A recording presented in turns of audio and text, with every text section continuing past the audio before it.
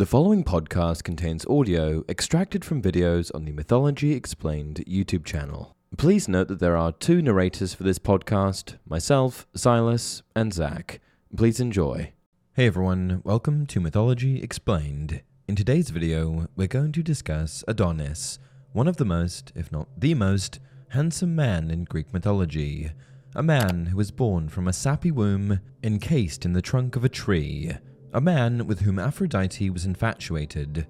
A man doomed to fall well before grey flecked his hair or the lines left by long years etched his skin. Let's get into it. Adonis's name has become synonymous with male beauty. But despite this, and despite the fact that he had goddesses fighting over him, his life was one more so characterized by tragedy than by favour and fortune. His story can basically be boiled down to three parts: his conception, his birth, and his death. In short, his mother, after being impregnated by her father, is transformed into a tree. Adonis then emerges from her bark-crusted body, only to live a short while before a hunting mishap costs him his life. This, of course, is terribly truncated, but it does provide the bare bones and should function as a sort of guiding star for the longer version to come. Adonis was the son of the princess Smyrna, the beautiful daughter of King Theias, who ruled Assyria. Many suitors lined up in hopes of winning Smyrna's heart, but for one reason or another, none of them could. Rejection after rejection ensued, and they mounded up like love letters crumbled and discarded by some pining soul severed from its other half. They accumulated and then culminated, not in the finding of a husband, but in provoking Aphrodite's wrath. You see, as the goddess of love, each rejection was an affront to her very being, and eventually, after so many suitors had been turned away, the goddess could not help but lash out, feeling so deeply scorned as she was. She cast a spell of love on Smyrna's mind, and in an especially cruel turn, it was none other than King Theias who was made the object of his own daughter's lustful love. Smyrna surreptitiously slipped into her father's chambers during the night, using the cover of darkness to hide her identity. Then, because the thought of his own daughter sneaking into his own room to seduce him was so outlandish that it never crossed his mind, the king unwittingly took to bed and impregnated his own daughter. In another version, Smyrna, unable to bear the shame of lusting after her own father, attempted to hang herself, but her nursemaid walked in on her, stopped her, and then, after discovering what the problem was, actually helped Smyrna trick and bed her own father. Regardless of the version, the fallout of the incestuous encounter precipitated a chain of events that forced Smyrna to flee her home. Once the sin she perpetrated became known, taking flight with the greatest of haste was all she could do to escape the murderous rage that had consumed her father's mind. Racing away from the city, Smyrna was haunted by what she had done. The perversion of it was such that she felt like a stain that needed to be scoured. She begged the gods to grant her salvation and end her suffering. In response, the gods offered succor in an unconventional manner. They transformed her into a tree, in which form she constantly wept tears of resin. Though she was now of root and trunk and branch, a life still grew inside her, a life implanted by the loins of her own father. So after months of gestation, a son, infant Adonis, emerged from the bark-clad bosom in which he had grown like a secret seed. In other versions, it was either the thrust of a knife by Smyrna's father or the piercing tusks of a boar that released Adonis from the tree, each of them like some crude C-section. Either because she was guilt-ridden for striking out with too sharp a punishment, or because she was enamored with Adonis from the moment he emerged from his mother's sappy womb, Aphrodite swaddled the infant boy and delivered him to Persephone, queen of the underworld, to shelter him. But to Aphrodite's dismay, Persephone also became infatuated with Adonis upon first sight, so that she refused to give the boy up when Aphrodite returned to claim him.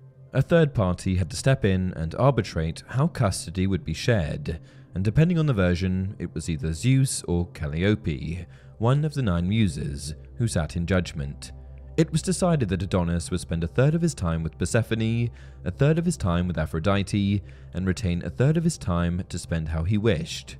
Aphrodite was so smitten with Adonis that she left the comforts of her lavish life behind, deciding instead to accompany Adonis into the wilds. She tried to keep her lover safe, but alas, she could not. Despite being warned of myriad dangers, of fang, tusk, and claw, Adonis still set his prowess as a hunter against the fierce beasts that abounded in the surrounding wilds. On one excursion, his one spear thrust wasn't enough to stop the boar that charged him. He was gored by the tusks that lanced towards him. The wounds were so grievous that he perished only a short time afterwards. Not even Aphrodite's healing could save him. While many of the details from many of the versions weren't included in this video, let's spend a moment covering the array of accounts that explain how and why Adonis died. The simplest, which is the one just covered, is that he was overcome by a fierce and feral animal, as has happened each year since the dawn of man. The other versions, though, all have Adonis's result from the contrivances of one god or another. Ares and Artemis are each responsible for Adonis's death in other versions. Ares, who was Aphrodite's lover, was filled with jealousy over all the attention Adonis was receiving, so he transformed himself into a boar and eviscerated Adonis, impaling him with the razor-sharp tusks that jutted from his more like cruel spears. Artemis, on the other hand, wasn't driven by jealousy, but by revenge. In the playwright Euripides' tragedy, Hippolytus, Aphrodite bewitched Theseus' wife, Phaedra, so that she became enamored with Theseus' son, Hippolytus, who was a chaste hunter devoted to Artemis. Phaedra made an advance, but was rejected, as Hippolytus was loyal to both his father and his goddess. Out of shame, Phaedra killed herself, but not before she wrote a letter, explaining that it was actually Hippolytus who made an advance on her, even though what she wrote was patently false and was sure to sow enmity between father and son. Theseus read the letter, took the words as gospel, and then invoked his father, Poseidon, to set his divine wrath against Hippolytus.